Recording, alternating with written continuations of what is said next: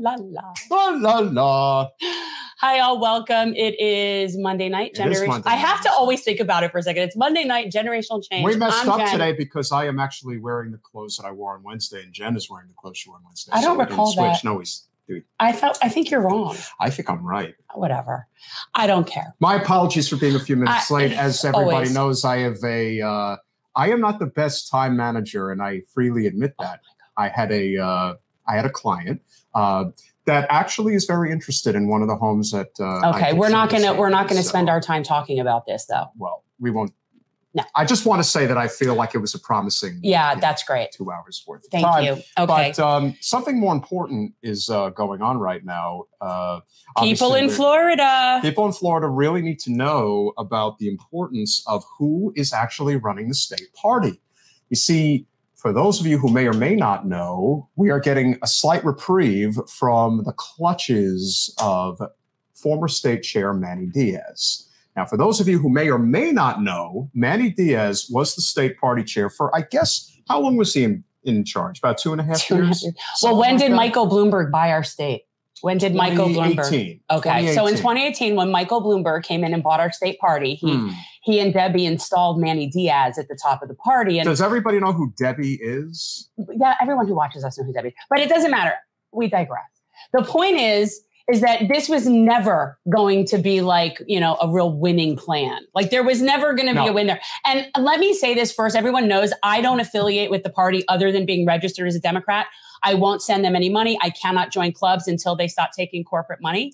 And let me say You'll be waiting till you're dead. And that's fine. I don't care. As long as they're on the corporate take, I'm not affiliating. However, our guest, Carolina Ampudia, is one of the people running for the state chair. And I will say that of the people that are in this race, she's the only one that would have any sort of chance of getting the party off the corporate teat. So she's the only person that if she were to come in, I could see having any sort of interaction with this party at some point in the future. Whereas everyone else, it's same old, same old. That's how I feel about it. She's a former member of the SEIU and obviously a labor person through and through and former head of the Florida Progressive Caucus and is now running to be the Florida State Party chair. Carolina Ampudia. I don't want to mess that up. I don't know what I do. I'm a gringa. She knows. Soy gringa, lo siento. Come on. Welcome to Generational Change. Thank you, guys. So it's Carolina Ampudia. I said it right. I said it right. You did. I know. But I always say that's my 4 words. Soy gringa, lo siento. And it really does wonders because that Duolingo's kicking in hard. I do my best. I get along okay. I do okay. You do. Okay. I'm not great, but I do okay. You're better than me, I think. Well, but then again, you've lived here, you're a Floridian, I'm not. So Carolina, talk about what's going on because and we of course all saw today that now Nikki Fried officially jumped in this thing. And it seems to be.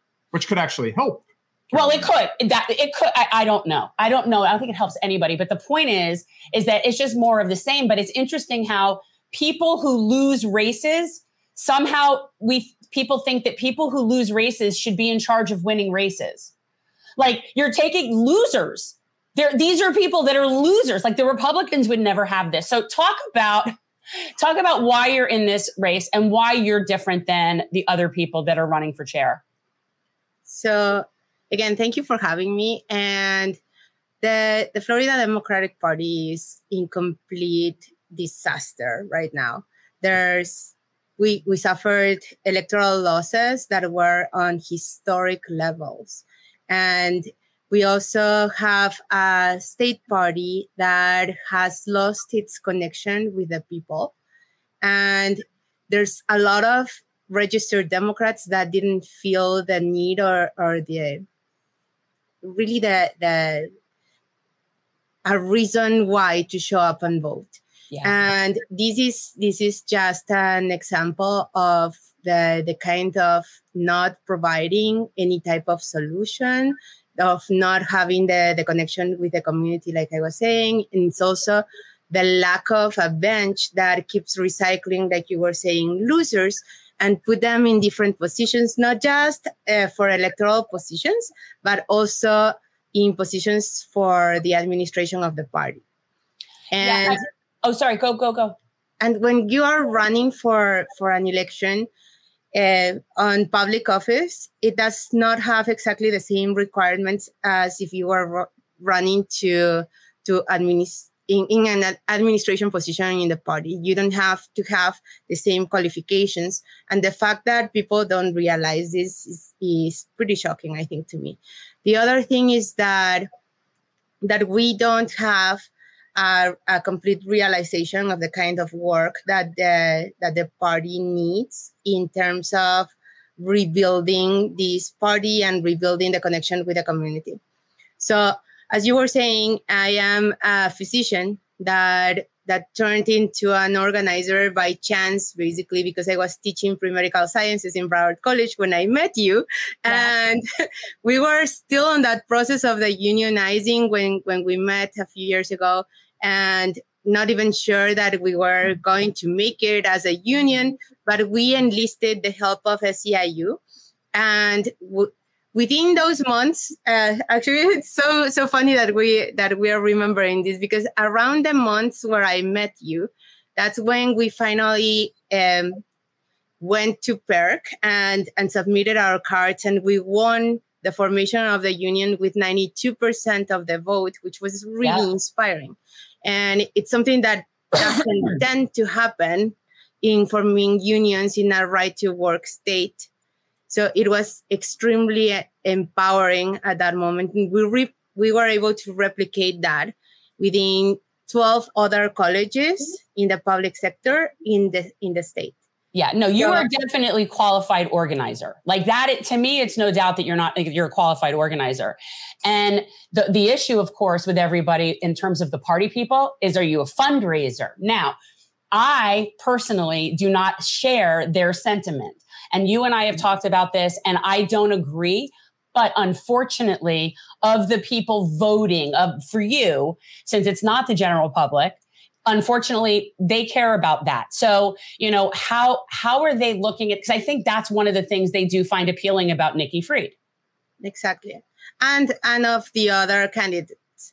All of the other candidates are part of this money-making strategy that keeps the party not only sinking, because it's that magical mentality that with money, you're going to have voters. Right. But with money, you cannot even have voters to register. And then if you have them to register, that doesn't mean that they're going to show up and vote.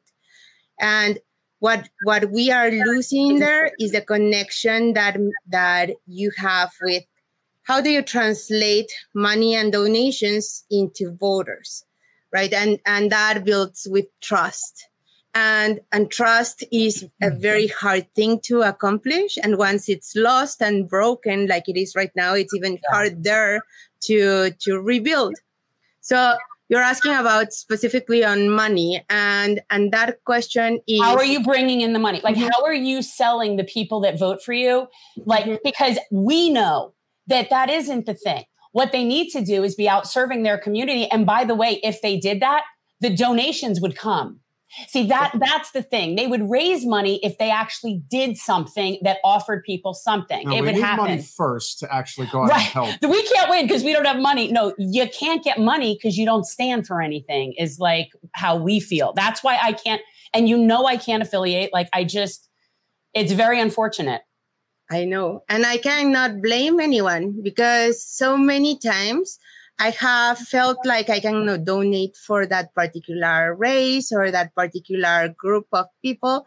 I feel it. I understand the people, right? So when we are talking about this rebuilding of the party and the strategy of the party in connecting that party with the people, we want to start just like we did with the union in the process that I was describing. So having interpersonal connections is not a very expensive thing to do. And when you are doing this and being present in the community and being somebody that is visible, and you do this, Jen, you're there, you have kept the campaign going, you're present in a way that does not ask for votes.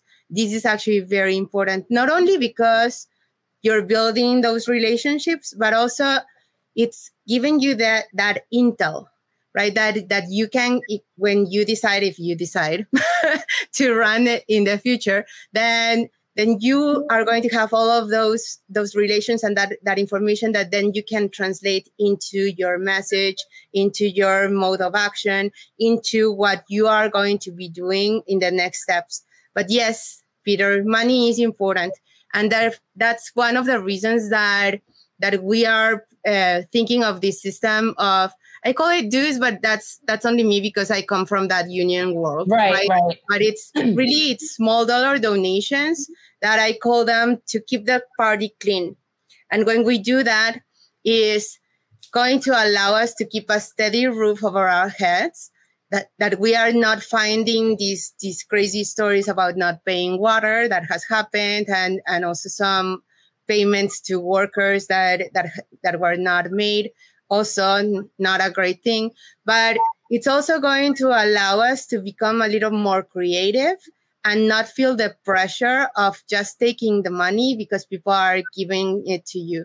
As you know, there's particularly on the Democratic side, there's a large contesting always of like, why are you taking that money? And we're trying to do this and you're doing that. And I think that it's a very valid question that we should be very careful about standing for the things that we say that we care about. And so us making business with FPL, for example, and Big Sugar and all of these organizations should never be tolerated, right? Yeah. And so there's lots of other organizations. That's the great thing, that are pushing for solar energy, that are pushing for really great things for the environment, that are working for trans youth, that are working. Those are our natural allies. Yeah. And also, let's not forget about labor again. You know, labor should be our natural ally. The power of unions is that when run properly and when workers have a voice, they are boots on ground. They are excited and really ready to work with any organization, more so if it's the political party that is going to be working with them and bringing their voices to the table as well. I think that we need to find those places where union can be more a partner, and you know, labor, the entire labor sector, including the workers, not just the union bosses that sometimes run like a corporation. Yeah. But those voices of the workers should be highly represented. We live in a state that has over 50% of people living in poverty. 69% of the people live paycheck to paycheck. We have to be able to talk their messages. We need to be able to bring those stories to any decision that we make. And yes, it's important to have money, but there's no money that substitutes messages. And this message should be coming from the people and not necessarily from our mouths, but from their mouths. Yeah. We should be empowering the community, not just seeking to come and save them. Right. Well, we just come around and ask for their vote. We don't actually serve them. We just come around and ask for their vote. That's the democratic way. Obviously you resonate with us because you're one of our people, but I think it's very important for people to understand the idea of having somebody at the head of our state party that actually comes from rank and file labor is like the best possible thing that could happen for our state party. Like, I can't stress that enough, because it really is different than the union boss people. We know that. That's a whole different animal. So, and nobody else in this is really at that point where you are, where you're really grassroots. And I think that would totally change the entire dynamic of our state. I do. Yes. I think it would change a lot of things. And I've said it, and I will make calls for you. And I'm very happy to help, because guys, the only way I'll ever affiliate with this party is if they stop being corporate whores.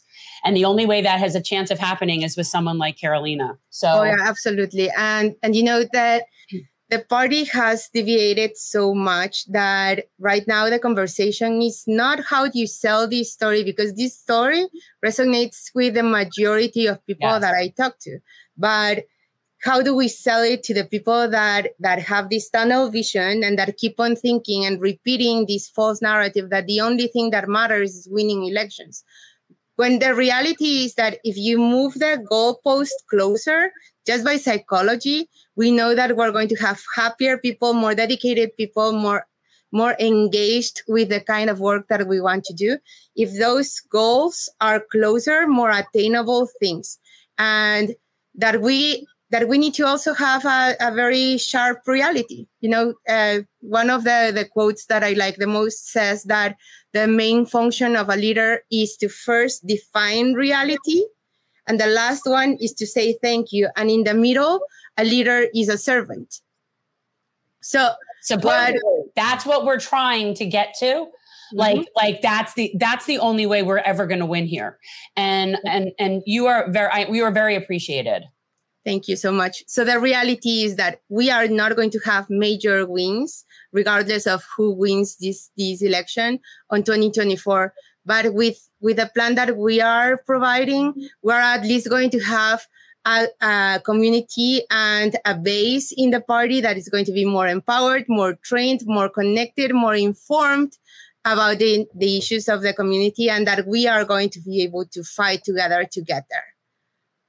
Carolina, it goes without saying that you're the one person who is running, who is doing the due diligence to make sure that people understand that the way the party needs to be run is from the bottom up, not the top down.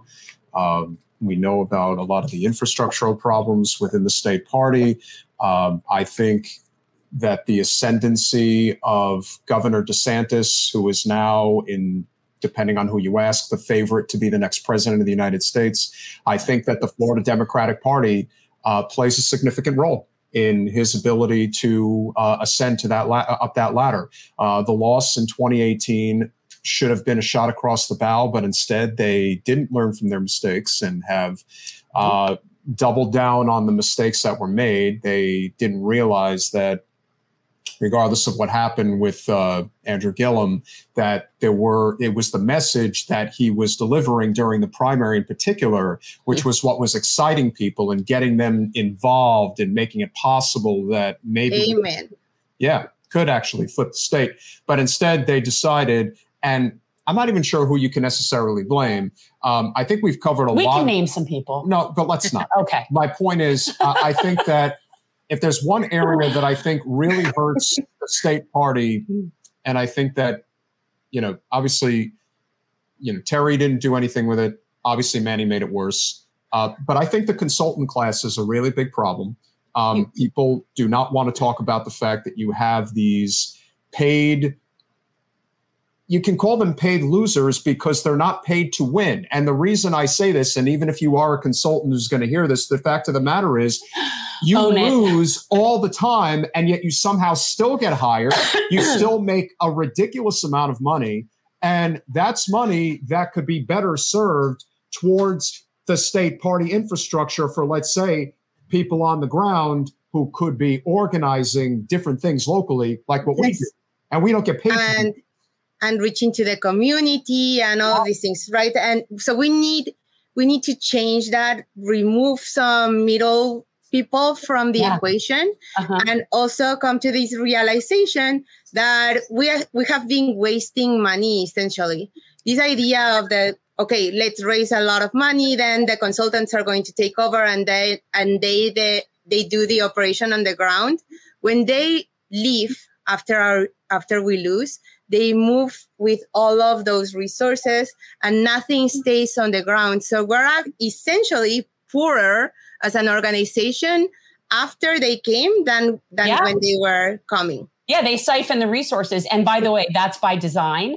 It's on purpose. I call them white collar carnies. And I think that the way that they go from state to state, it really is that. And they will milk every single campaign for every ounce of money they can. And they always have someone on the inside of a campaign. And they also double dip.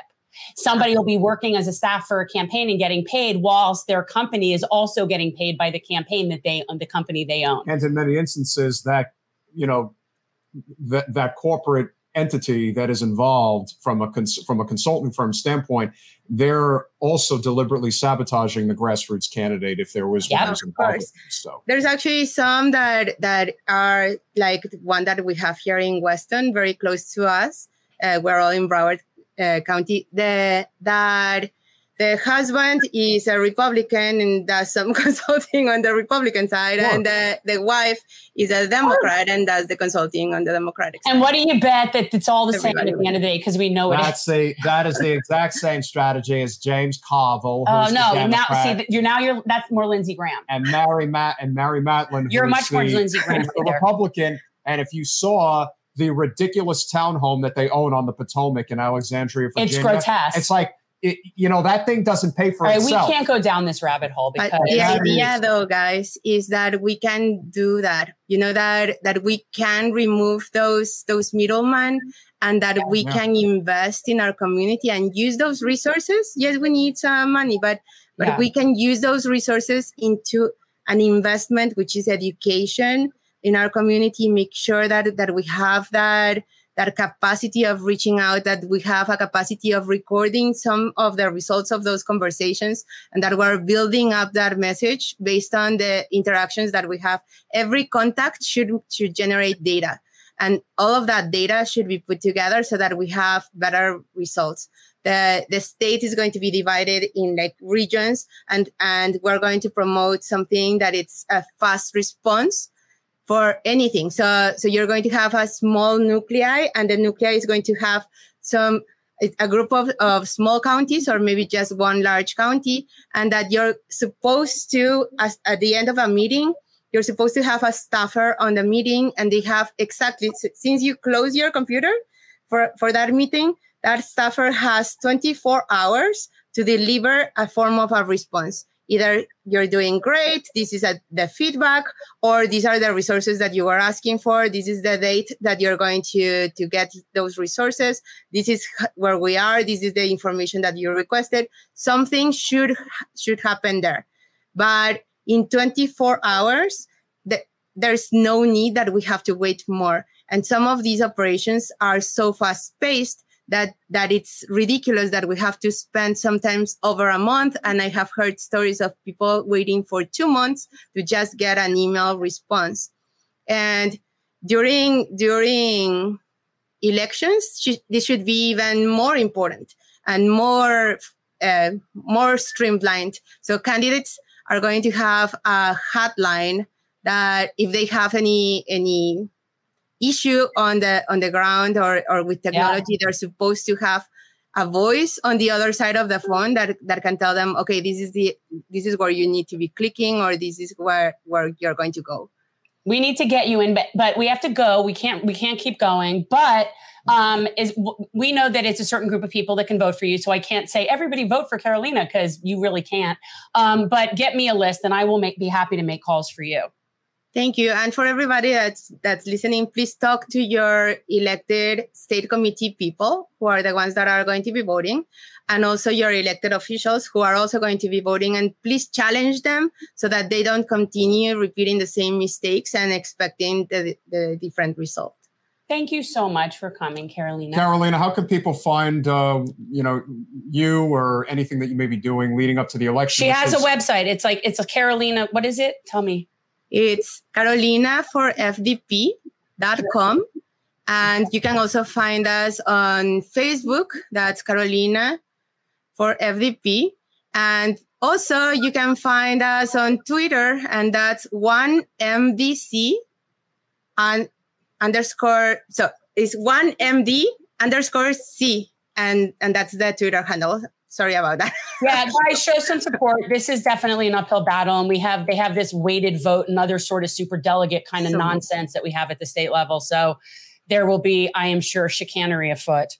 Keep doing what you're doing. Obviously, with the two candidates now in the race that the party is going to basically be, going back and forth with, this presents another lane for you to kind of run through. And depending on what happens between now and February 25th, I believe is the date of the election, you can create more and more momentum for yourself, as well as more and more leverage for the non-corporate left regardless of what ultimately ends up happening. It's all leverage. So create as much of it as you can. And I'm sure by the time we hit the home stretch, which will be next week, there will be a lot to discuss. And who knows, if anything's possible nowadays. So let's hope. Thank you so much. And if I can make just a quick shout out, thank you to Senator Nina Turner for her endorsement. And also thank you to People for Democracy in America and also Florida for Bernie for their very kind endorsements. All right. Thanks, Carolina. Thanks, Carolina. Thank you, guys. We'll see you.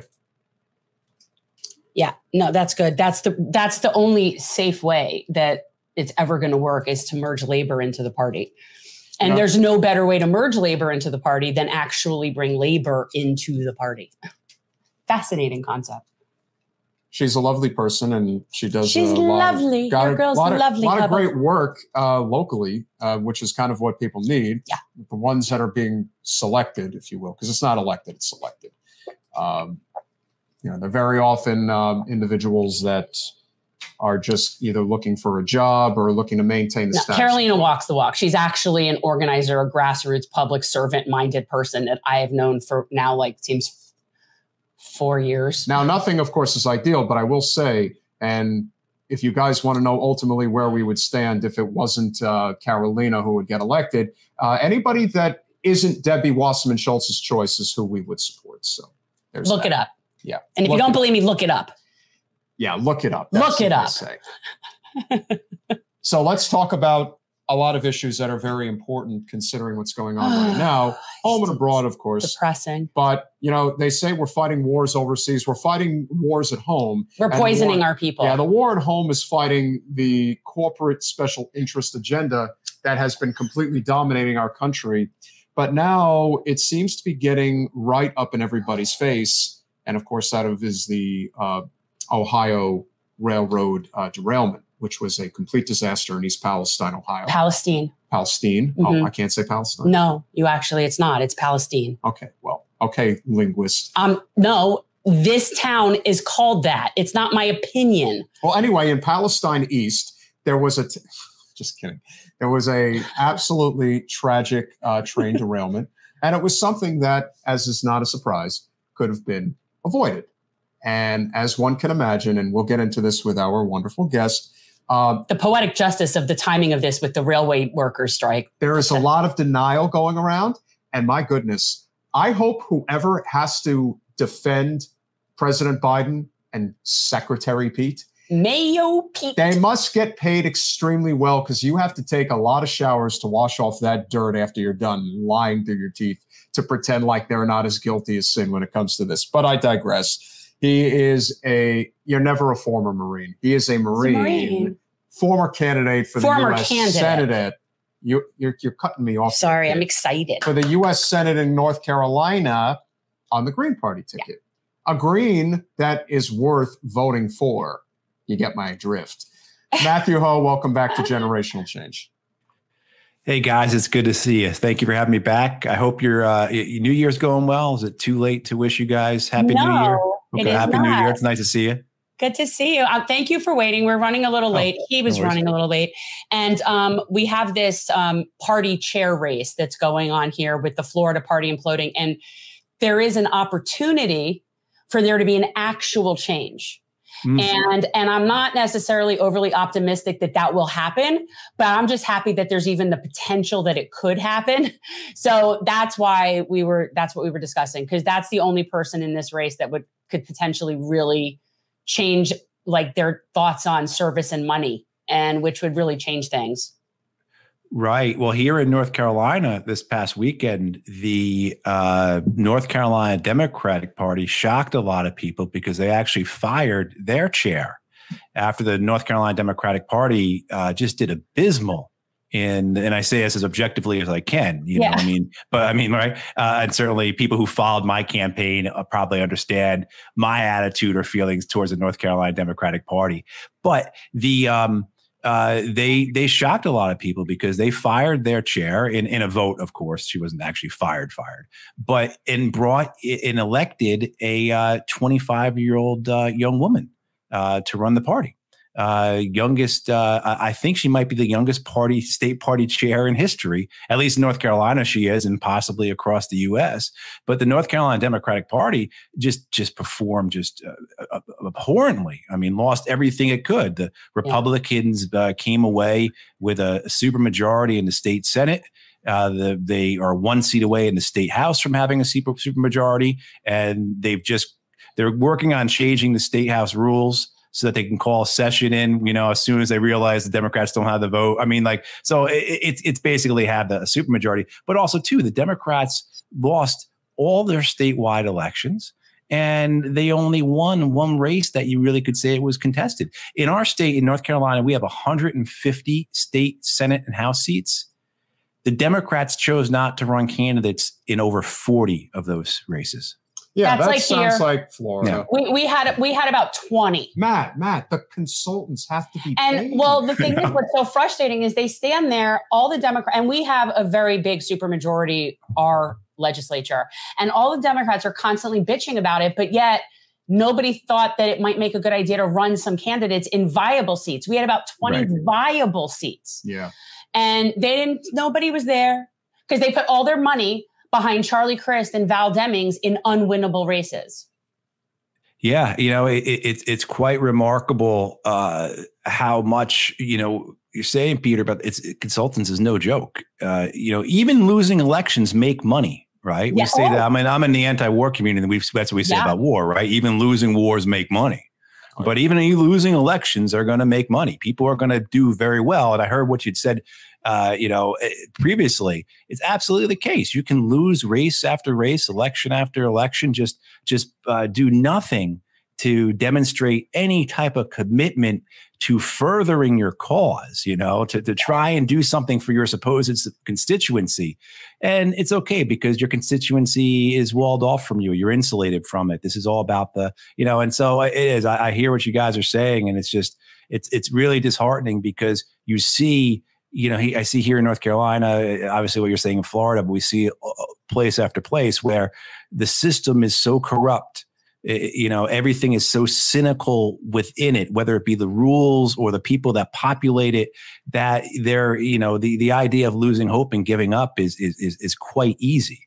But then the reason why you don't is because you'd be giving up and you'd be letting these people win. So I guess that's why we don't.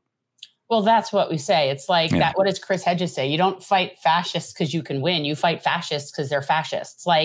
It's kind of like, that's not the point. The point is that it's the hand we've been dealt. Right. That's right. That's right.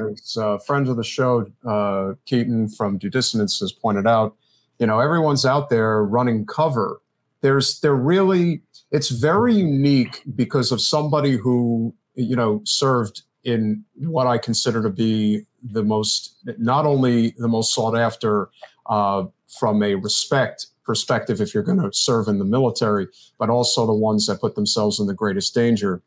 You see a lot when people talk about this hero worship that goes on in society, especially with Trump. The politicians in general. The type of hero worship that goes on for somebody like a Pete Buttigieg is really perplexing. And, Joe Biden's been the vice president. He was a senator for, 40 years. He's the president now.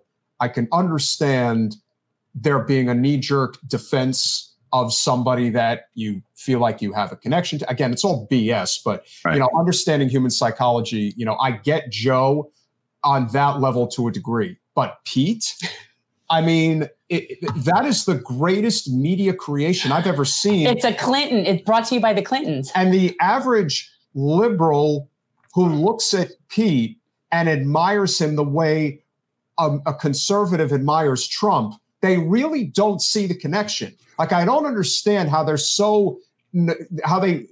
does not compute with them that they're just as sycophantic as they are on the MAGA side when they think that Trump can't do anything wrong. Whereas with Pete, he hasn't done anything but done wrong. He hasn't done anything right. He is a disaster. Are we going right into Pete? We're going to go right into transfer? Can't help it, because you're seeing what's happening as a result of the train derailment in East Palestine. Got it right. They don't even want to acknowledge that there's some responsibility on his part. I'm so Every sad about that stupid whole thing. sycophant, I'm so every sad. paid consultant is running cover for this guy. And we all know why they're doing it. But obviously, would like to hear your thoughts as to what you are following this whole little thing, right? Yeah. Oh, it's quite scary, right? Because this could happen anywhere. I mean, my train tracks are, not now, maybe years ago, I could have thrown a baseball and hit them, maybe a little, maybe farther, you know what I mean? But like, yeah, that's where our train tracks are. I mean, this could happen anywhere. Yeah. So it's something I think most people have been saying, this is coming. Something like this is coming, not just on the railroad side, but across our infrastructure, across our industry. Just listening to Ralph Nader the other day talk about how that poor man died in that Caterpillar plant, fell into the vat of molten, lava, basically. Thermal annihilation is what the coroner's report said. Left behind 3 little girls, all because Caterpillar didn't want to abide by any safety regulations. There's no way of charging these people with any criminal actions, and their pals in government are not going to do anything about it. And they're going to circle the wagons and protect themselves, just like what we're seeing with here. I'm going to post in our private chat, because I can't put it in the comments, I guess, an essay I wrote a couple of years ago when Buttigieg was running for president. I looked into his time in the military, what he actually did, how he never got a security clearance, how he never had an MOS, how this is all just one preparation for him running nationally. He knew that having that military pedigree would benefit him. And certainly, if you remember during the campaign, there are photos of him carrying an M4 in uniform all the time, even though he really didn't do anything, and I titled, for people who haven't seen it, it's in Counterpunch, heaven protect us from men who live the illusion of danger. And that's what you have. You have like this notion that these men and women are serious, that they have somehow gone through life experiences that have hardened them, that Pete Buttigieg's time in Afghanistan was the same as JFK's time with PT-109 in the Pacific during the Second World War, that somehow these are men, and women that have been hardened by life experiences because they've chosen to put themselves into these realms. The same thing too, that somehow that these people are going to, the fact that, say, Joe Biden is still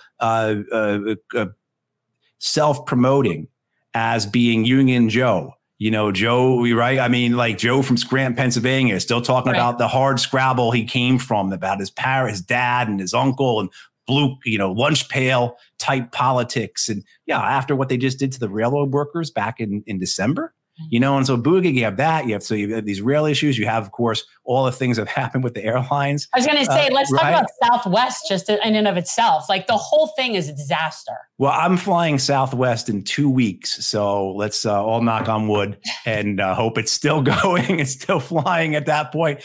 But same thing too. But then also, even we had 2 years ago, the supply chain issues, the ports were all messed up. The trucks coming out of the ports couldn't get out. On and on. And at that point, particularly when Pete went on paternity leave, which is something that most people in this country don't have, he went on it though, right?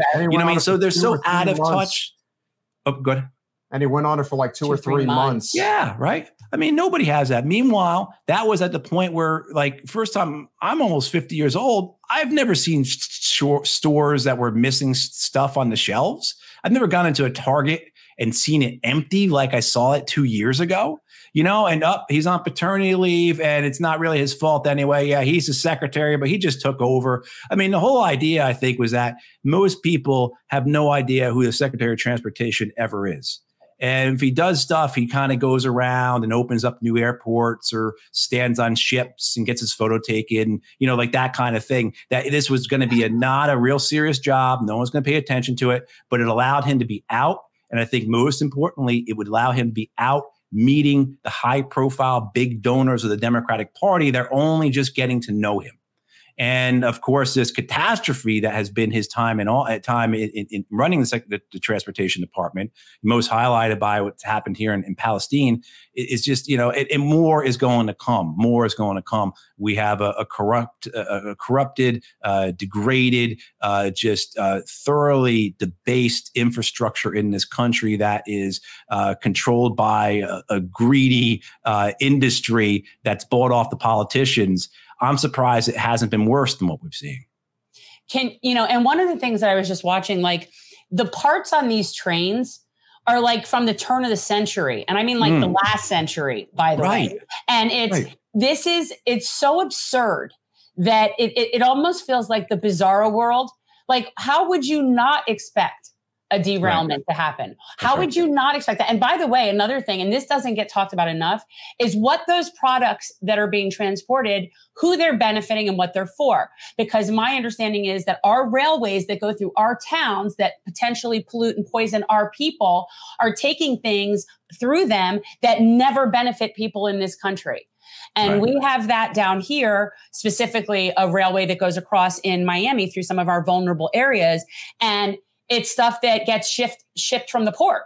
So it's mining the resources, poisoning our people, and sending things overseas. So there's not even a benefit to the you have to look at everything societally, like cost benefit. Like, yeah, some things aren't great, but we need it because of X, Y, and Z. This doesn't do anything for us. This just profits the railway carriers. Well, it's something I was talking about with a friend of mine about, he was talking about the Northeast. I was talking about here, North Carolina. You drive around, I had that campaign last year and I went across the entire state. We're a big state, lots of geographic differences in North Carolina. And you saw the same things over and over again. And you see the same destitution, the same towns that have been left behind, whether it be white towns or black towns, mountain towns or coastal towns. It's the same thing. I mean, the number of times I saw this past year, and I had seen this before, but you pass through, so you don't pay much attention. But now I'm a candidate out there, shaking hands and kissing babies and everything. And so you notice these things more. And, but the number of times I saw this past year, see things that look like scenes out of movies, gas stations that were overgrown with ivy and moss and vegetation. A number of times you see that. And what we were talking about was this idea that we have these pass through towns. These towns that have been denuded, that have been devoid, that the industry's been taken out of. There's no manufacturing anymore. There's no small farms anymore. There's nothing in these towns.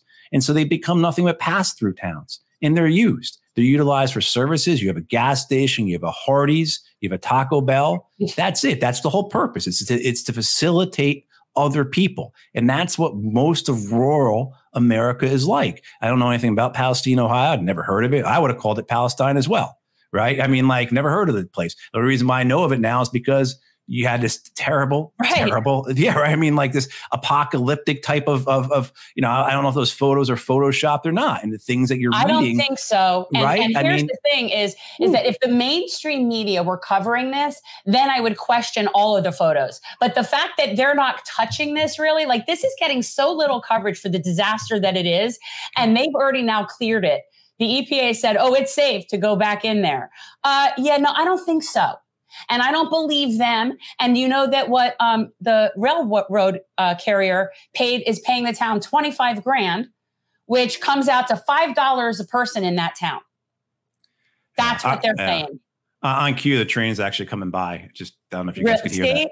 It's absolutely ridiculous. These people are being poisoned.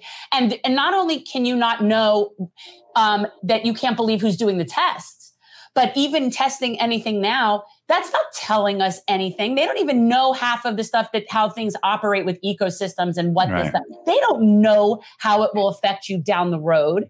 There's no accounting for that. The problem that we have is that, and we have a member of the chat, we get the the normie Dems that'll float in here and they'll defend the status quo, that'll happen.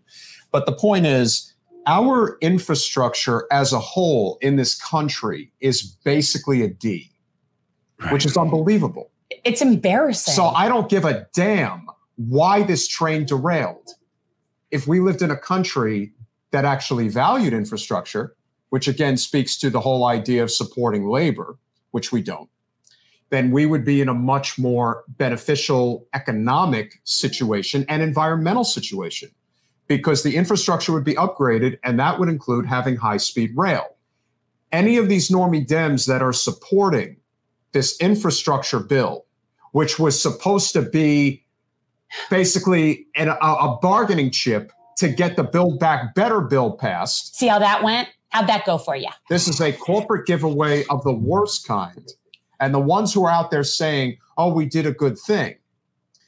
The misnomer that a lot of these normie, comfortable liberal Dems have in places like the Charlotte suburbs, Asheville, places like that. So don't knock Asheville. My point being is that if the bill allocates 2 to 3% of what is actually being spent on something that's good, they will act like this is a great bill. We did really well. We are now having to fight Republicans on Social Security. Yeah. These are all distractions from the reality that the system does not work for working people. In fact, it doesn't even work for middle or in many cases, upper middle class people. This works for the upper class and only the upper class. Yeah.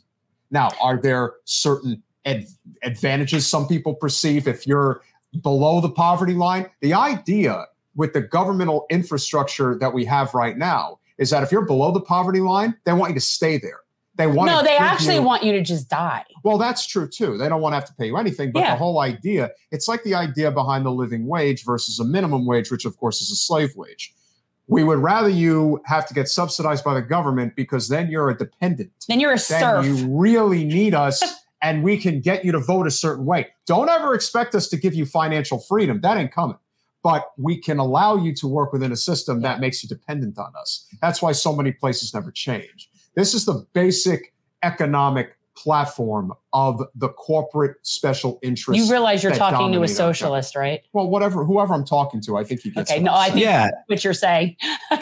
No, exactly spot on. I mean, I think one of the things that we encounter, though, is so many people think that what has occurred and is occurring is a product of nature, that what is occurring is organic, that this is how things just happen to work, that there's been no plan behind it, no design, that this is not the brilliant success of 5 or 6 decades of financialization policies, that this is what the neoliberal policies working look like. Make sure all the money goes to the top. It also includes other things such as regulatory capture. I mean, there's what federal agency has any type of teeth in it? None. That is right. I mean, look at what we've just seen from the FAA. Look what we know about with OSHA.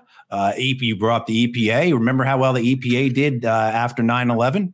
How many people are dead because of what the EPA said about Ground Zero and how it was safe to go back? They're still fighting to get coverage for their first responders for certain types of cancer. You literally needed Jon Stewart to run a multi-year campaign just to get people suffering from burn pits. You really can't make this shit up. So this is all part of a plan now. And I think what we're running up against are I think a lot of people view this is the way it works. This is the way, or worse, this is because of too much government meddling. If you left industry up to its own, but they're paying too many taxes and they're too busy doing diversity seminars and et cetera, for them to maintain their infrastructure, right? If they were allowed to keep the money they make, they will be able to reinvest in themselves, in their infrastructure, in their people, in their productivity, all that nonsense, because we know it's not true, because they barely pay anything now. And where we see, where do they put all their money? They don't put it back into their people. They don't put it into their productivity. They certainly don't put it into the safety, into safety things, right? I mean, it goes into stock buybacks, executive compensation. I mean, the amount of money we're talking about here is trillions of dollars. Yep. You know what I mean? So none of this is a surprise. Like I said, I think the only thing that's surprising is that it hasn't been happening more often, and God help us, I think it might.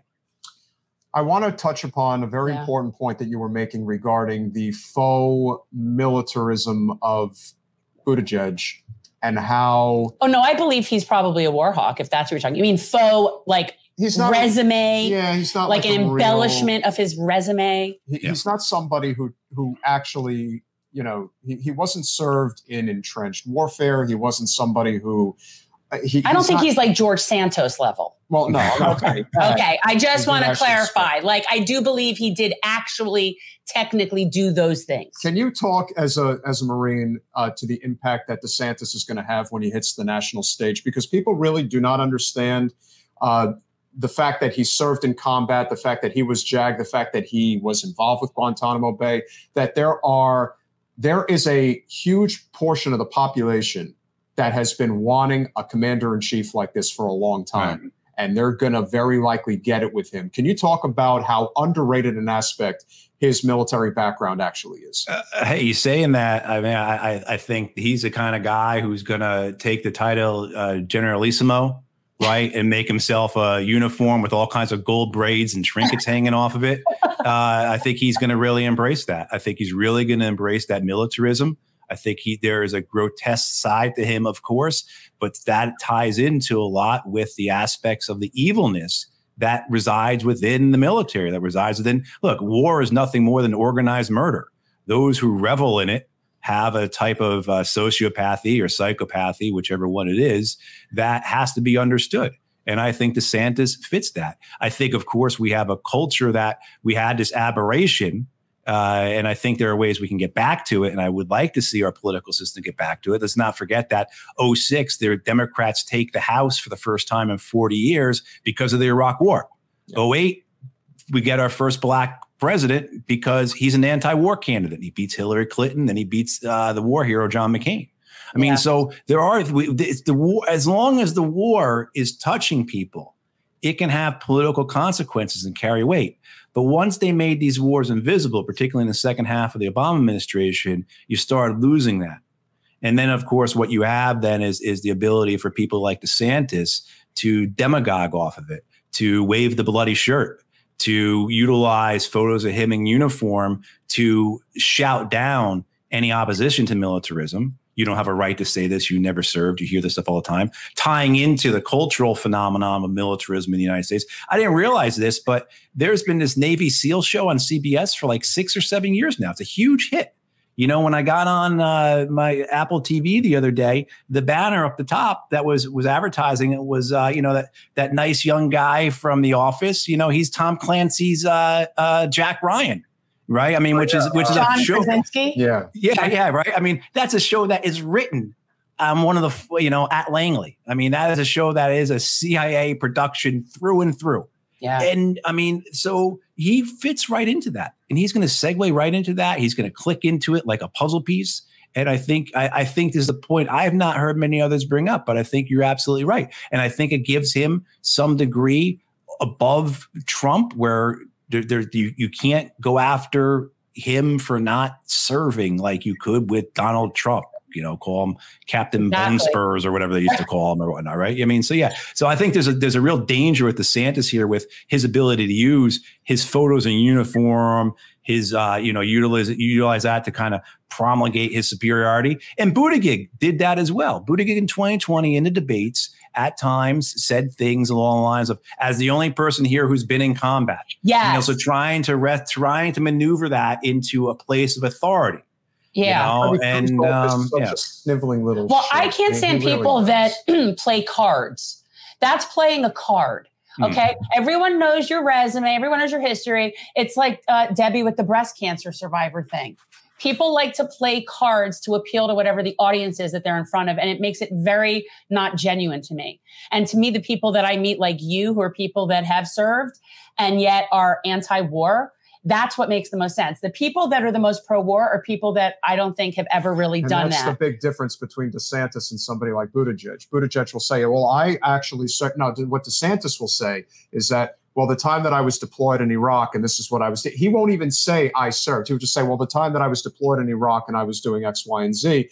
He'll make it really personal. He just knows how to do this. And just only bragging about it to a point where it's obvious. He does it, Pete, but like that was gratuitous. It was. It's braggadocious and it's not good. And and again, that's why I think Trump, who I think he's really from an objective perspective, his attacks on DeSantis are not going to work the way that they work on other people. In fact, he looks kind of desperate the way that he's been going after him. And DeSantis has actually been. He won't get a rise out of him at all. He just count. There's a difference between ignoring him like Jeb Bush tried to ignore him. And then there's ignoring him and actually having your actions speak louder than words like DeSantis will do. When people are attacking DeSantis or Trump is attacking DeSantis, you see a lot of people going after Trump and saying that's not cool. I don't like that. With anybody else, they're totally laughing at it. And all the while, we're sitting here on the other side, recognizing that DeSantis' ascent to the presidency has been years in the making, not because he's this manufactured media creation, but because he's been a very savvy politician, coupled with the other side of the aisle that pretends like they're really representing working people and they're not. And this country is getting so desperate for some type of leadership, somebody that will speak truth to power right now. That is desperately needed. This is how fascism happens. It's created by neoliberalism. So my big question for you is, you obviously ran for the U.S. Senate in the Green Party. Obviously, the 2024 election is coming up. People are going to be looking for leaders. Now, I'm not saying you should run for president in the Green Party. Yes, he thinks that, though. But what I am saying is, where do you see your future in terms of how to be involved? Because I will say that if you did run, regardless if it's within the Green or wherever you would do it, I think you would actually have the type of working class / also being a service member who can actually reach people that need to be reached. Well, and independent people. But he actually did call me up and say, Matthew Hoh should run for president.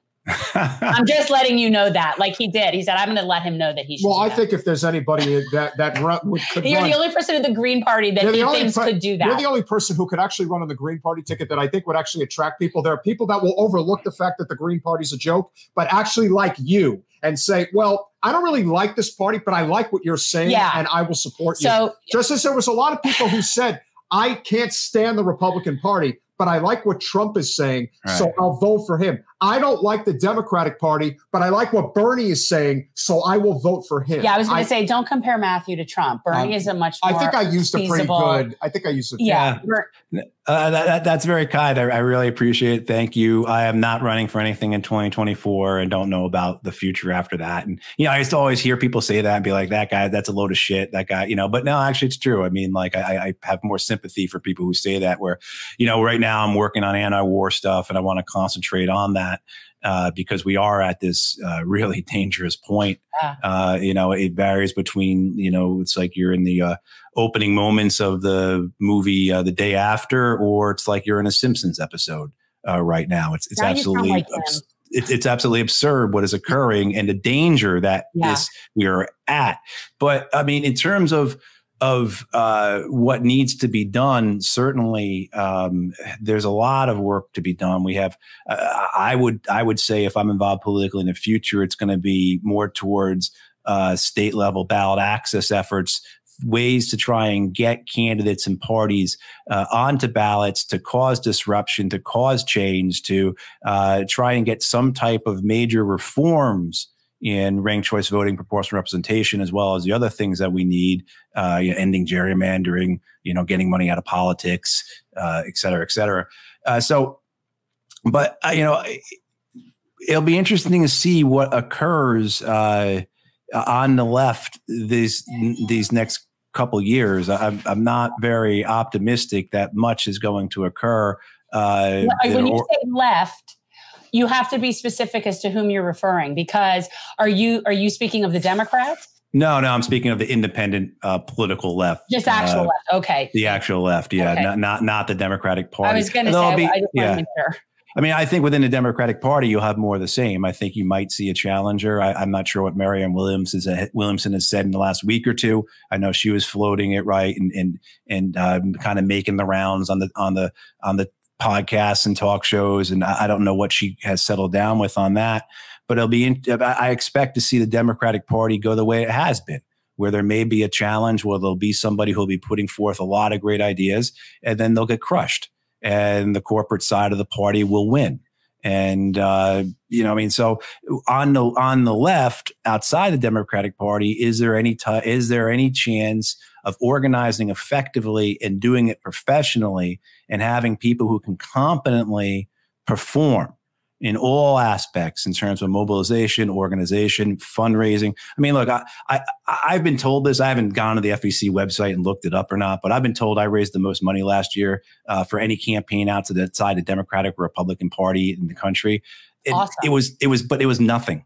It was nothing. It didn't mean anything in terms of being able to get the results to move the needle a bit, if you will, right? I mean, so we have to have a humility with how are we approaching this. At the same time, too, that there's as many good reasons for running national and state level candidates that have no chance as there are for not. And if you give up that ground, if you give up that space, no one is representing anything then you've just given in to this idea that we can never have discussions in certain states on Medicare for all. We can never have discussions on rent control. We can never have discussions on living wage or climate change, because those things will be excluded in any type of race where the Democratic Party does not need to look to its left. But I think there's a lot to be said about this, I guess. I'll be very interested to see what occurs this next year in particular to set anything up, and who will be willing to stick their neck out to try and build something. But I mean, honestly, I don't see the parties that are on the left at this point doing anything that will matter, in the sense of actually putting together some type of unified effort. I think there really has to be some type of new structure built. And I think it has to be asymmetrical. I think it cannot be done in the way that we have done things in the past.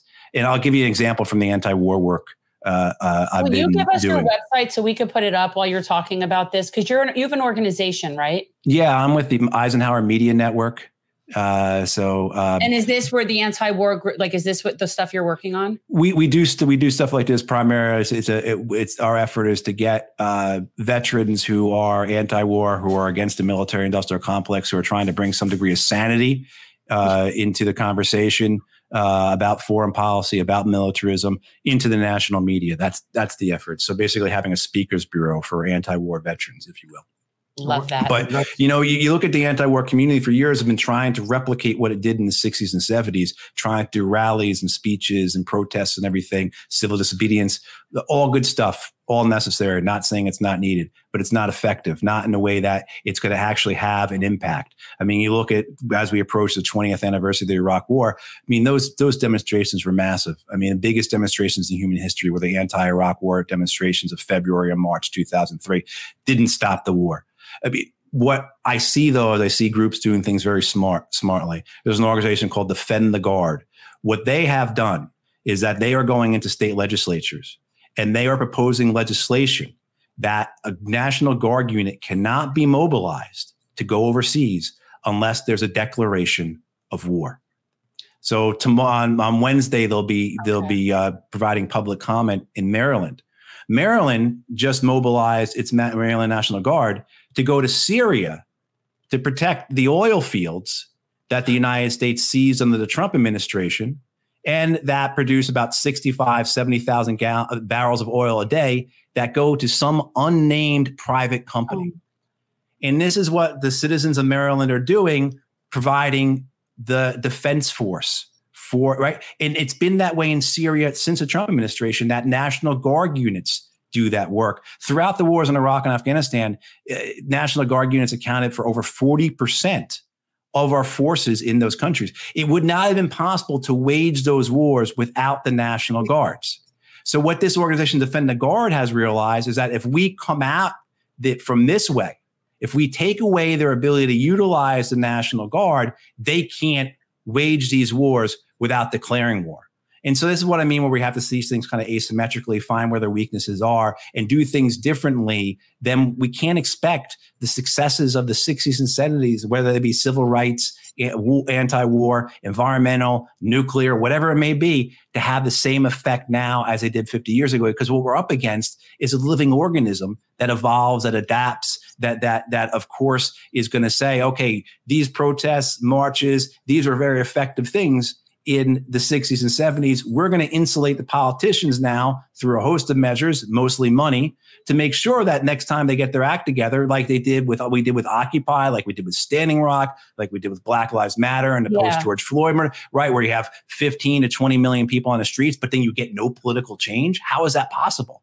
Well, it's because over the decades, the establishment, the powers that be, understood the threat and they insulated the politicians from the threat so that, yeah, you can go out and march and chant and do everything you want, but it doesn't change votes, unfortunately. And so we have to find ways to do that. And getting back to your point about independent politics, left politics, one of the ways I believe is to run candidates, run campaigns, disrupt these manufactured, well-manicured, deliberate two-party setups, cause disruption and force the state legislatures to react to that, because people are running multiple candidates in this system only meant for two candidates, and the results we're expecting are not happening anymore. It has to be done on a mass level, of course, and it has to be done professionally and competently. But I think that's how you get the disruption that will then cause some degree of change. And I know people don't want to hear about electoralism and everything, but I don't know. I've been places where electoralism was destroyed. I've seen what it looks like. I've seen people kill each other, and I can tell you, I'll just say this. The left is not going to win in a fist fight. It's not.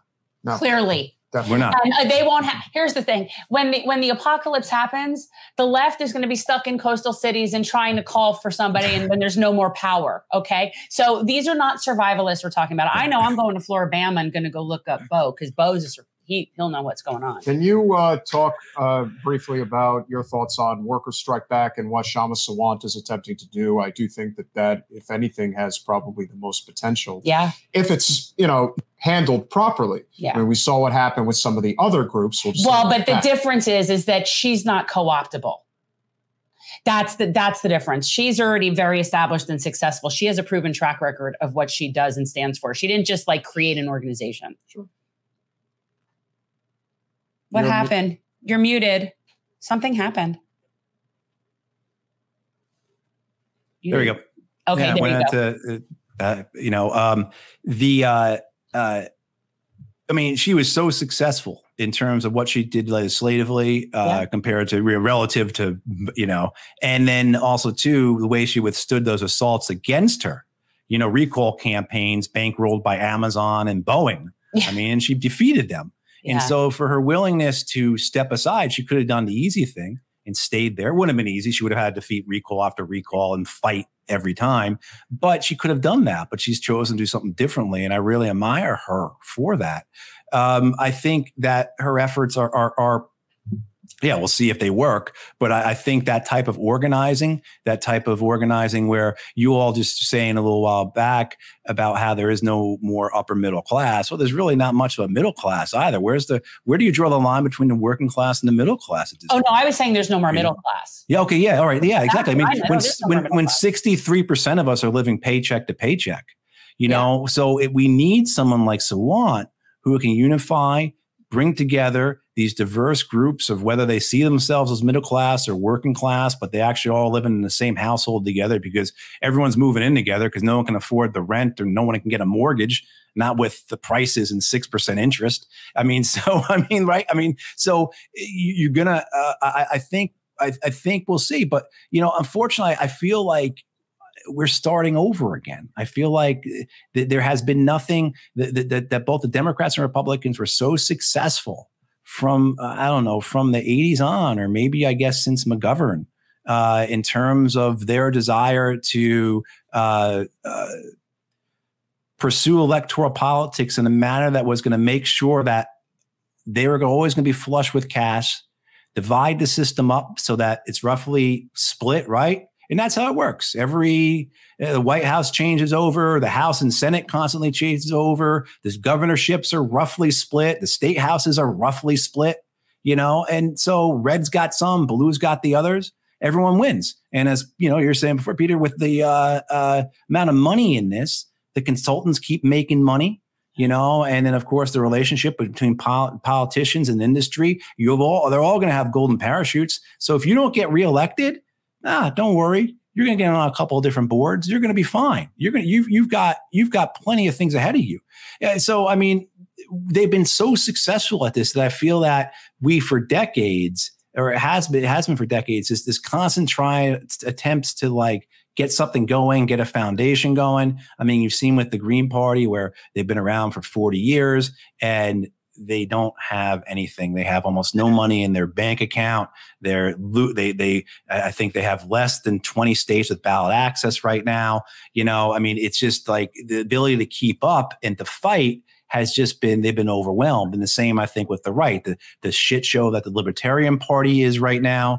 I mean, the fact that they are, don't want to get into all that, but I mean, that sense of it just, I think it's frustrating for a lot of people that the conversations continually be about starting something new, about laying the foundation, about building infrastructure, hearing the need to create networks and not seeing it happen. And I think people then turn off, of course.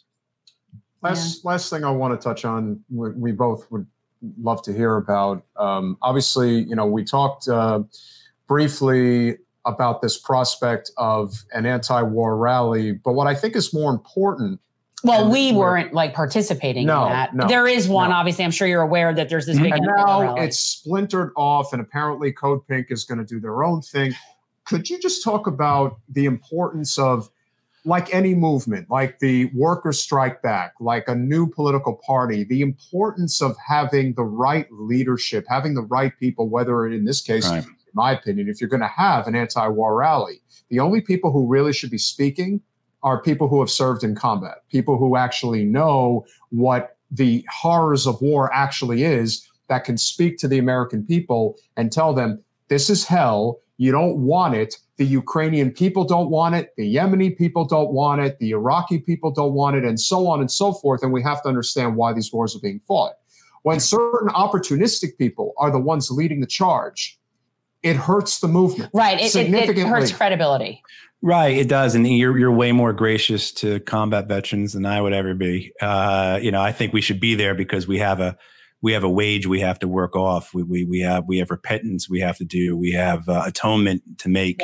Yeah. So I think that there's a reason for it that way. But certainly, I think what you have is when you have distractions, and that's what a lot of this is: distractions about personalities, about organizations.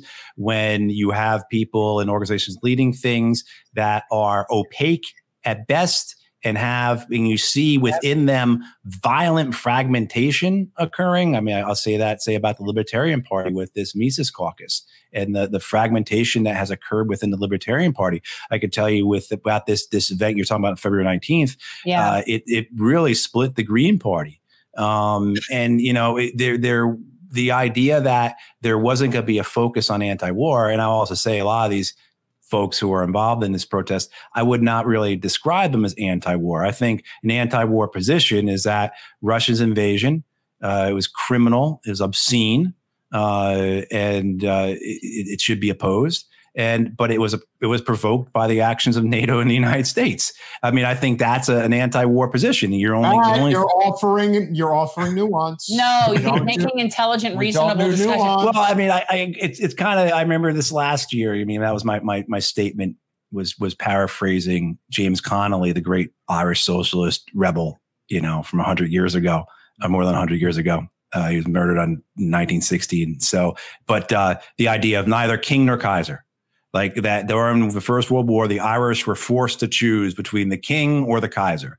And that's complete nonsense. It's like being forced in our electoral system, right? Yeah. Choose between Biden or Trump or Buttigieg and DeSantis, right? I mean, you have to make this choice. And so I think this is one of the incompetencies we see over the decades, the inability for organizations to focus and to get things done, but rather to become ways for certain charismatic individuals to highlight themselves. And of course, these individuals oftentimes have not competency, or they're greedy or whatever. And so, I mean, I'm not just talking about this anti-war rally that a lot of people are. This is generally, I think, yeah. It's a lot of egos with these people. And the fact that there's splintering and issues with planning an anti-war rally is very telling to me. It's like you people can't even get along enough to protest fighting. It's ludicrous, but I agree with what you're saying. I don't know that the rallies and the protests, what it does do, it doesn't change policy necessarily, but it does build coalition and camaraderie when it's done properly. Correct. And it's done like, I think, and that is important because then ultimately that can lead to the next like link in the chain. Like think about somebody like you who served in combat as a Marine, and obviously the overwhelming majority of Marines identify as conservative, and that's fine. But I'm willing to bet that even though you identify as socialist, that because you are Semper Fi, that your brothers, regardless of where they stand politically, especially if they understand the uselessness of war, that they would stand and lock arms with you any day. Libertarian and so forth. To me, the power of that message of you standing side by side, of a socialist and a libertarian standing side by side saying, we have a crisis in this country of endless war, and we have to figure out how to fight it. That message will resonate 10 times stronger than any message that one of these popular YouTube personalities who never served in the military, mind you, are going to espouse and think, oh yeah, we're really doing something here. If anything, what you numbnuts should do is set up the event, get as many people there, and don't even dare think about getting on the mic. Be there, cover it, shoot it for your channel. A lot of people will watch, but you have no business speaking. What are your thoughts, Matthew? Yeah, no, I mean, I think these points are all really valid, not just for this specific issue, but in a general context of organizing, about movement building, and about getting things done. If you're organizing an event and you are taking people into your event who you know have said things that are controversial, who you know that major elements of the base movements of the larger say, anti-war movement are going to be opposed to, well, you're causing predictably to occur what has occurred, this fragmentation. You're choosing to be provocative. You're choosing to have these distractions. You're choosing to cause these problems. Look, I mean, I've no problem speaking with people I don't agree with. I've spoke at CPAC, and the fact that they've had me speak there, it's been 10 years or whatever, but I mean, like, I have no problem doing that, and I was accepted there. And as well, too, the man I called my friend, the man I learned a lot from, the late Walter Jones of North Carolina, who was a Republican. I'm not sure what we would agree on, other than opposing the wars. But, I'll go to my grave always admiring him. And, he was an anti-war member of Congress, probably the most prominent anti-war member of Congress on the Republican side outside of Ron Paul, and certainly one of the most important in the overall Congress. John Boehner hated him. But he represented Camp Lejeune, the Marine Corps base in North Carolina. He represented that district. And he had thousands and thousands of Marines, veterans, their families, contractors in his district. He was clearly anti-war. They knew this, and they reelected him over and over again, including from primary challenges, because they hated him so much, they primaried him 2 or 3 times. So, I mean, you can, in terms of how veterans understand and see these wars, I know I don't think the polling has been done in the last year and a half or 2 years, but 2 years ago, the polls had veterans of the not post 9/11 wars had a greater, disagreed with the wars at a greater rate than the public did. Not by much. Both were about 2/3, but about 2 or 3 percentage points higher for military veterans against the wars than the general public did. So, but again, it comes back to, if you're going to have these types of events, you're going to try to have this big tent, you have to be able to manage it. I mean, it's all great and good to have a big tent, but then be incompetent at it. If you show up at a big tent without the long poles to put the big tent up, what are you going to have? You're just going to mess on the ground. I mean, like, one of the things, so I've worked with Ann Coulter, I've worked with Grover Norquist, people who I just don't want anything to do with otherwise, who on anti-war stuff. Rub off on you, man. That shit could rub off on you. You can also learn from them. I mean, I learned more from Grover Norquist than, it just in sense of how he understood things and how competent he was. You would go to these breakfasts in DC that you would have. There'd be 300 people in there. And they'd all be talking about all kinds of stuff. And they all got in line and walked together, right? They were able to get things done. But But that, Matt, is the rub and the difference between conservatives and liberals. Right. The conservatives actually succeed and actually have incentive to succeed. And if they don't succeed, Grover Norquist is a multimillionaire because he serves his cause extremely well, I believe, with the Cato Institute. If he wasn't doing his job well, he would not be making the money he's making. However, on the Democratic side, you could be a complete and utter buffoon and still make money and still be presented as somebody of value, which is just so, again, weird. You don't have to support the conservative cause. But when it comes to the Ann Coulters and the Grover Norquists of the world, Karl Rove. I think Karl Rove is one of the most despicable humans ever in politics. Ever. But he delivers. Right. And that's where you have to be wise in how you make your choices and who you ally with. Will this person advance your cause, and will it be effective to partner with these people, or will it just be a shit show? Are you going to anger a ton of people who are your part of your constituency, people that you claim that you represent, your allies? Are you going to anger them and then achieve nothing? Or can you make the case to them that, look, by working with these people who want to do A, B, and C, we can, though, achieve D, and we're still going to fight them. I mean, but that's what I don't see happening, though. I mean, there's a lot of say, oh, you got to work with, but are these people worth working with? And that's, I think one of the aspects of competency that you don't see. But I also think we have a lot of people on the left, again, the egos that just want the fight, that want the drama.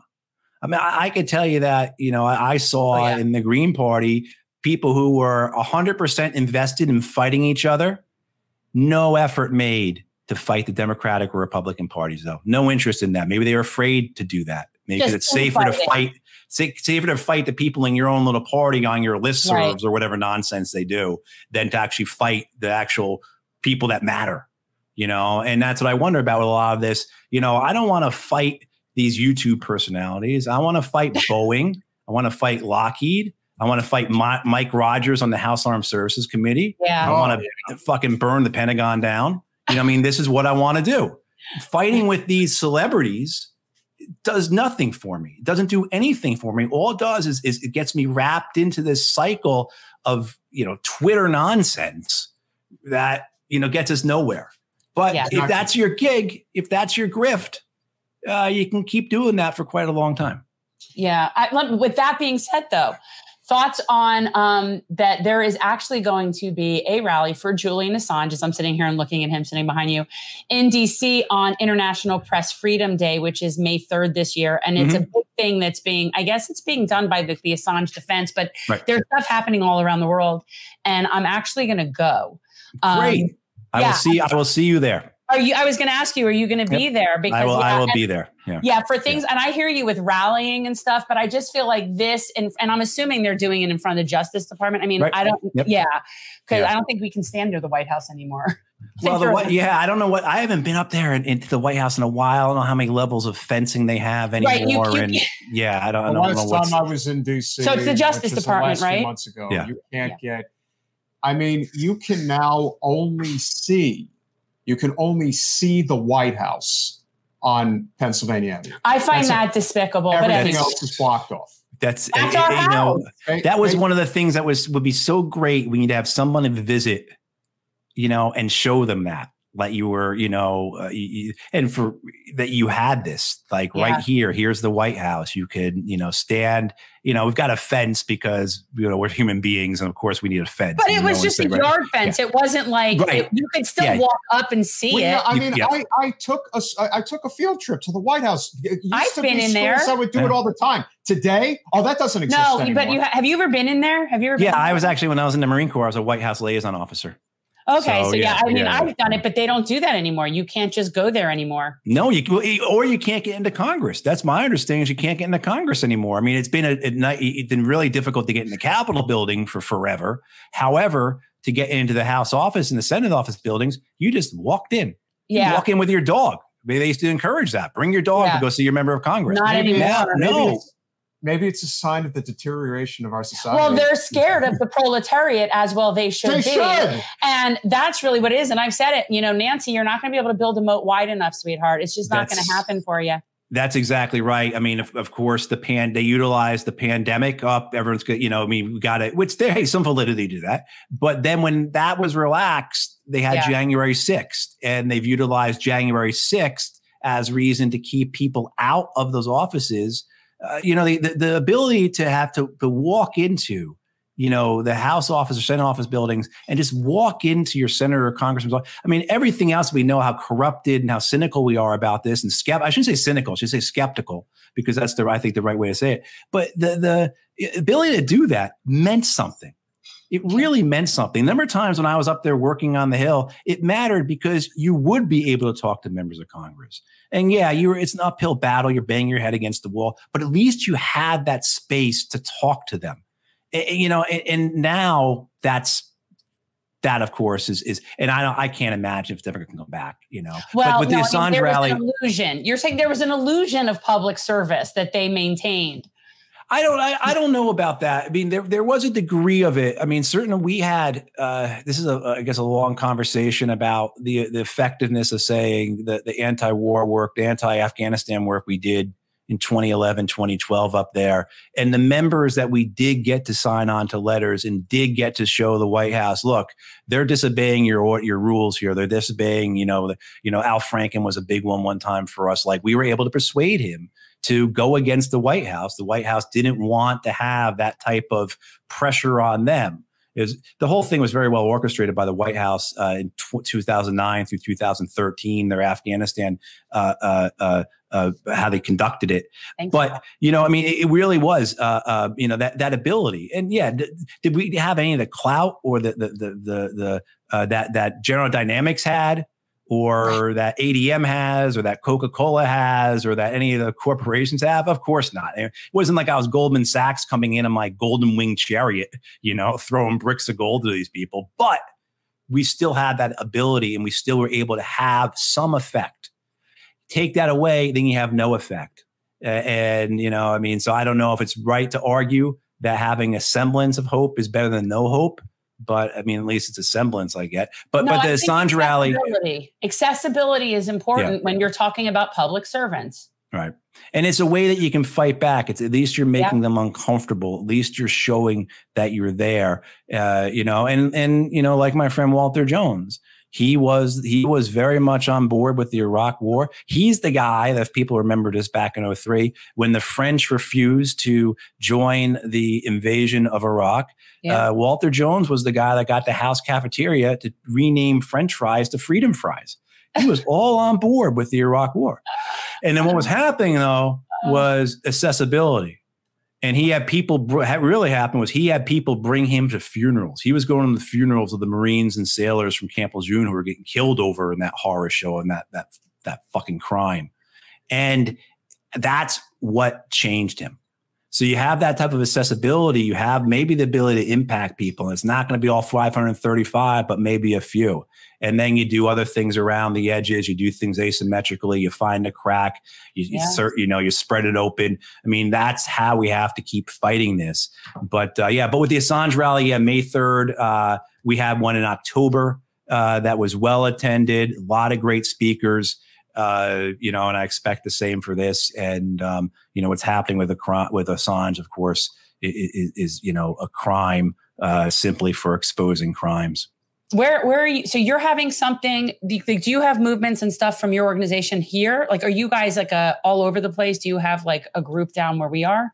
No, we're pretty small. Again, we're more like a speakers bureau, a national speakers bureau, bringing, the idea being that, one of the things that you understand about the weapons industry, like any other industry, they have a whole host of people on their payroll that every day their job is to get up, get clean, look good, and get prepared to go on television. Excuse me. And what they have is a whole team behind them that pitches them. Yeah. So every day there are professionals who are sending the CBS News to CNN to the Wall Street Journal, whatever. Hey, I've got retired Major General so-and-so who can come on and talk about Chinese balloons. He was the first guy to pilot a balloon over the Himalayas or something like that. Right, they're able to, right. How would you like to have a guy come on today who was a SEAL in Iraq and Afghanistan to talk about the Ukraine war, right? All that stuff, that pitching, that's so important to actually getting access to media. And so that's what we're attempting to do on the anti-war side. Well, all the power to you, because that is not an easy message that they're wanting to accept. And we know that people get fired for that message. You'll always have an invitation here, my friend. This is Thank you. Message, small but mighty. We're small but mighty. Remind me where you are in North Carolina. I'm in Wake Forest, North Carolina. So but how far is that from Raleigh? Right next door to Raleigh. Okay. Right next door to Raleigh. Right, no, I don't know. I've never been east of Charlotte, but this summer I'm going to do a road trip out to the Outer Banks from Asheville afterwards, and I'm going to go through Raleigh and that area. Yeah, you have to. Yeah. So that's what I was asking. But I have to make like food suggestions and stops. Yeah, and I'll come and take you out for a drink or something. We'll go. We'll have an opportunity to meet up in DC. Yeah, we can definitely meet up in DC. Yeah. But the Outer Banks, you'll love it. They are a true treasure, and they're doing a somewhat okay job with keeping commercialization and development to a minimum, and that's all relative to the rest of this country. It's beautiful, particularly say compared to South Carolina. Come to Florida. Come to Florida. No, save yourself. You can't stop. They can't stop building. Yeah, I mean, and it really doesn't matter who's in charge. They say it's the GOP, but the reality is the most blue counties in Florida are the ones that just will not stop building.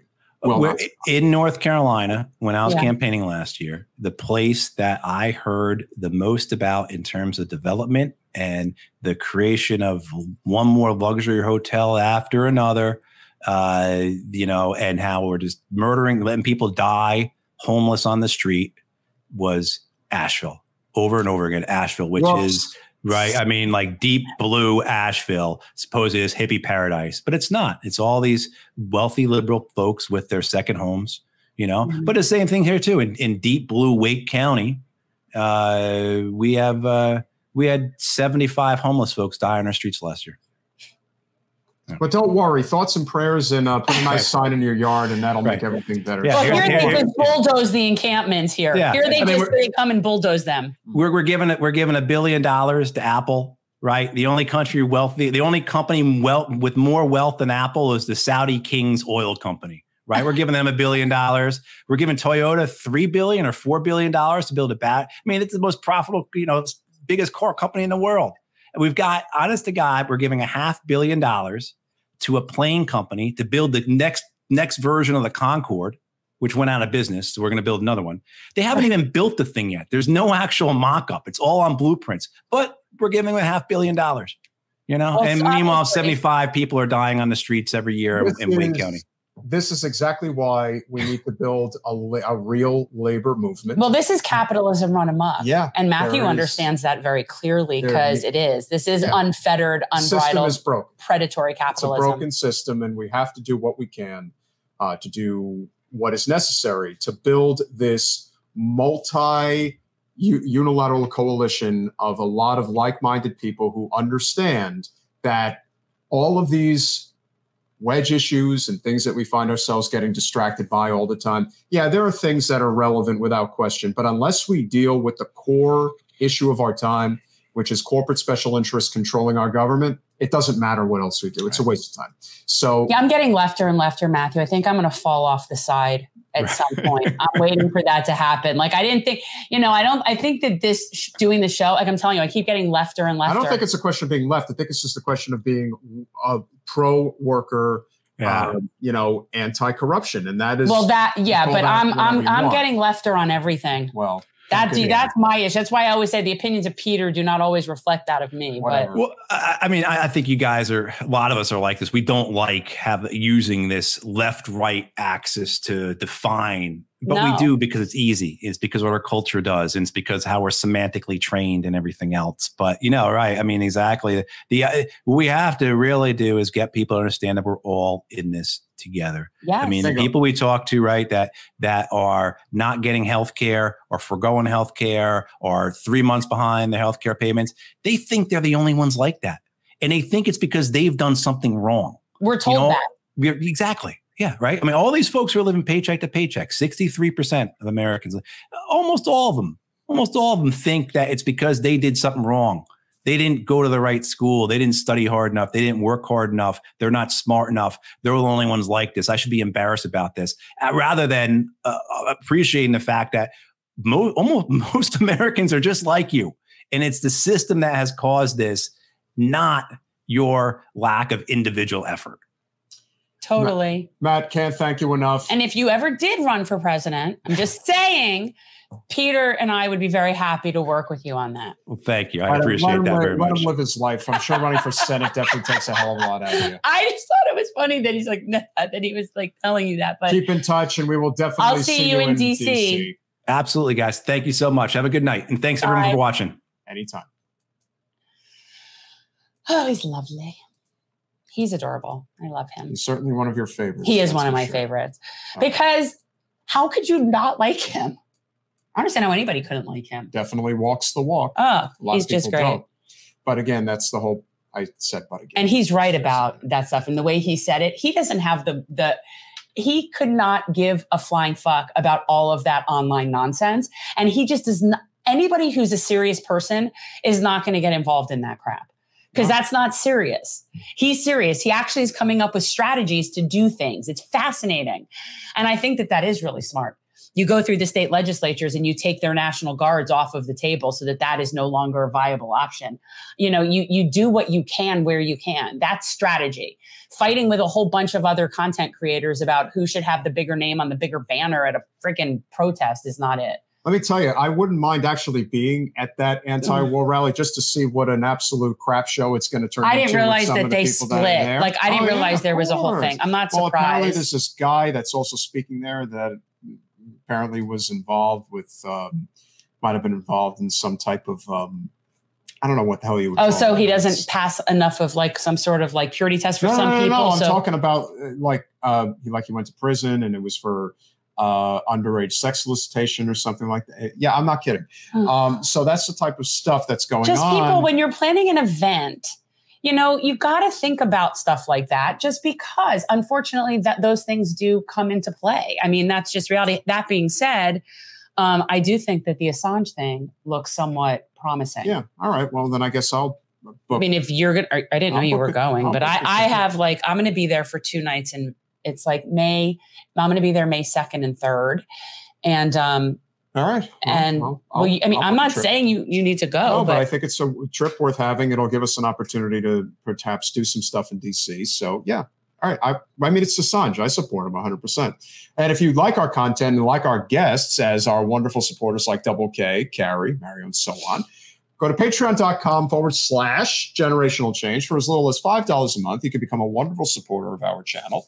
Those who decide to give a little bit more, like $10 a month, will get themselves the Mansion Parliamentarian bumper sticker. Because, guys, you always want to vote for the real power in the party. It is now featured on Status Quo News. Jordan Cheriton has it over his United Corporations of America flag. That's really funny. You'll definitely want to put that bad boy on your car. It'll definitely get a kick from most people, I am sure.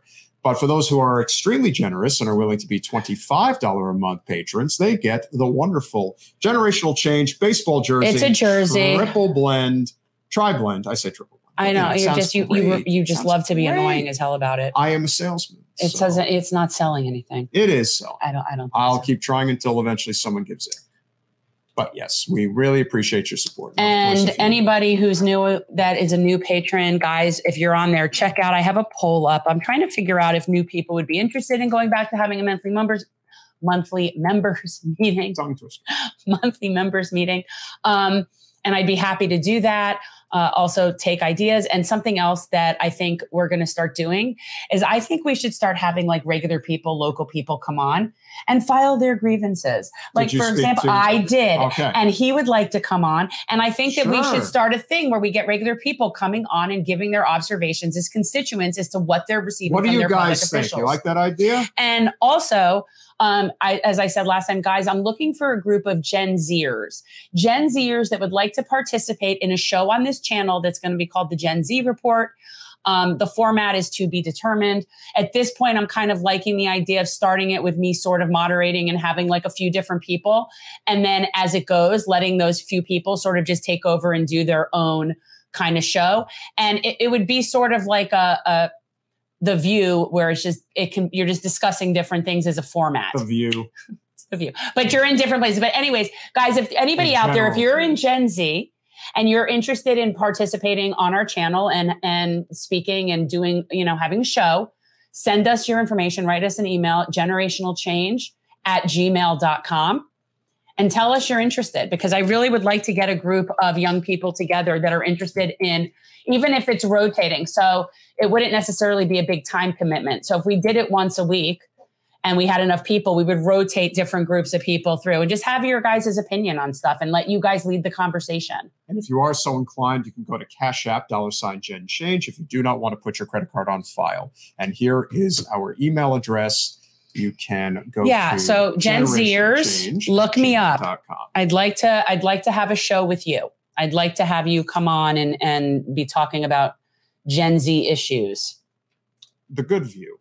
Yes, The Good View. And we were originally going to have Jaden do that. However, Jaden is now leaving us. He also has moved on to bigger and brighter pastures, as he is now the head of the Democratic College, the College Dems, Florida College Dems caucus. And he's also going to be moving to Tallahassee. So that's not right. So guys, if you are interested, let me know. What do we have coming up? On Wednesday, we are going to be doing a crossover podcast with Mr. Libertarian of Miami himself, Clint Russell of Libertarian Lockdown or Liberty Lockdown. I don't know that podcast. Yeah, no, it's okay. He mostly does it on Twitter, but it'll be interesting to have him on here. He is a friend of David Smith. So for those people out there who want us to get Dave Smith on the podcast, I don't know who that is. Dave Smith's probably the most noted libertarian that's out there. But when you're saying libertarian, do you mean Big L the party, or libertarian in that just they have like a libertarian sort of philosophy, or are they actual party, libertarian party people? Yeah. That's what I'm wondering. I'm asking you this because there's a difference. We love you, Double K. Absolutely. Well, we would definitely say that the best donations, not that the super chats aren't appreciated, but if you want to get the most bang for your buck, Patreon and Cash App are the two best places to go. Yeah. So keep that in mind if you are considering a financial contribution to our show. And I would like to also say, guys, if you haven't watched Jordan's coverage, Jordan Chariton on Status Quo's coverage of the spill in East Palestine and his interview that he did with that guy who's like, he's just outside the mile radius that was evacuated, and he owns like an animal rescue type farm, and all his foxes are dying and have neurological damage. And he's having all this, like, no, seriously, this is friggin' horrible. And I just want to say that it's not Pete Buttigieg's fault, though. I would just like to say that we made a donation to his GoFundMe. Okay. Because I'm not going to abide dead foxes. No, so I'm just, and it's not just dead foxes. It's sort of what that stands for. But this guy, and I'm sure there's thousands of people just like him in that area that are going to be struggling when you can't just move. You have animals, you have rural people that have, you can't just move. What do you do if you have farm animal? No, get a better job, it's very, like, you can evacuate. Okay. You can evacuate for a couple of days, but your animals are all going to die. Yes. I'm just, and the 25,000 from the railroad carrier just should be somebody. Honestly, I would rather take that money and set it on fire in the lobby of their building. Seriously, $5 per person is what that comes out to.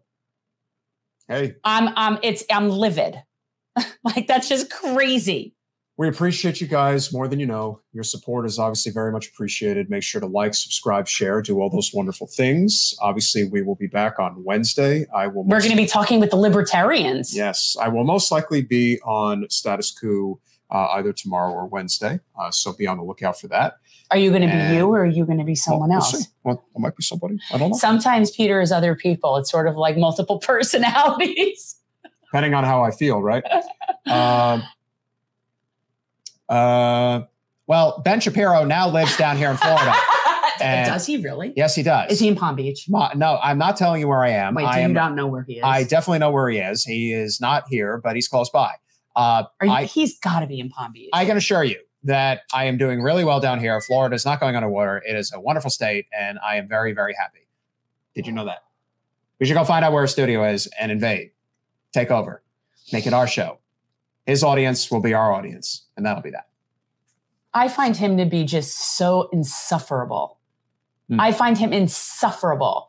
I would like to bring someone like Chris Hitchens back from the dead and lock him in a room with Ben Shapiro for 10 minutes and just see what that does to Ben. That'll never happen, so never make such a suggestion like that again. He's just such an idiot. I should really, really consider doing a podcast as Ben Shapiro and just saying all the ridiculous things that he says in the reverse. Talking about the importance of labor unions and why they matter and why you must support one. But if you have any consideration for working people in this country. We need to make a mask of him, though, like we have of Trump. We need to make a mask of Ben Shapiro. That makes absolutely no sense. I can absolutely be Ben Shapiro, and that'll definitely convince people that they are listening to the real thing. He just thinks if he talks fast, he sounds smart. I am totally talking over you because you can't stop me. I am running away like a runaway freight train that's about to run off the tracks. Well, we're used to derailments now. Yeah. Okay, so the poeticness of the fact that this, and by the way, these types of things happen more often than people realize. Way more than people realize. It's just that it may happen where there's no people. It may happen where it's just, really poor people and nobody else notices or cares. But these things happen. And it has a lot to do with the crumbling infrastructure that we have. No, that's a great idea. Let's have a mask of me. I come on the show and I'll talk all the time about how you got to pump yourself up. And then after that, you have to take care of the environment. It's very important. I don't want to say get to the chopper because that's just common, but I have to say that you have to get to the garden. Get to the garden and plant things and do things. It's really great. So. Yeah. It's okay. For the people that listen to the podcast, like the people that are audio only, it's infinitely better. I think I think that it's infinitely better when you're audio only because then it's just, I'm right here. Like when you did it when we were on the phone that time, it was really kind of freaky. Well, when I would do, it was, I don't remember who it was, but when I'm not sitting next to you and I'm not looking at you, it's kind of crazy. I remember on the campaign and I would go and tell people that I really appreciate what they're doing for the family, and we get a kick out of that. So are you telling me that on President's Day, we're having workers strike back, and are you telling me that Shama Sawant's coming? No, that's actually got to change. We got to change the schedule. Because I was going to get all excited right there. I think what we should do on President's Day, I want to try to organize bringing on the Canadelic people. I want to bring on a panel. Okay, that's great. And I love that. But is there any sort of connection because it's President's Day? I'm sitting here is there a connection between the weed people and President's Day? I would love to have Shama come on the podcast, but unfortunately she is of non-commitment at this time. So we'll keep working to make it happen. So. I'm a big fan. Yeah. I've been a big fan of your work for a long time, and I'd love to talk to you. That would be good. Anyway, thank you so much, guys. We really appreciate it, and we'll see you Wednesday. Thanks for watching. If you want to support our mission to transform politics into service, please like this video, subscribe, follow us on social media, and consider joining our Patreon, where you'll get early access to our interviews as well as other exclusive content. Links are in the description. Peace out.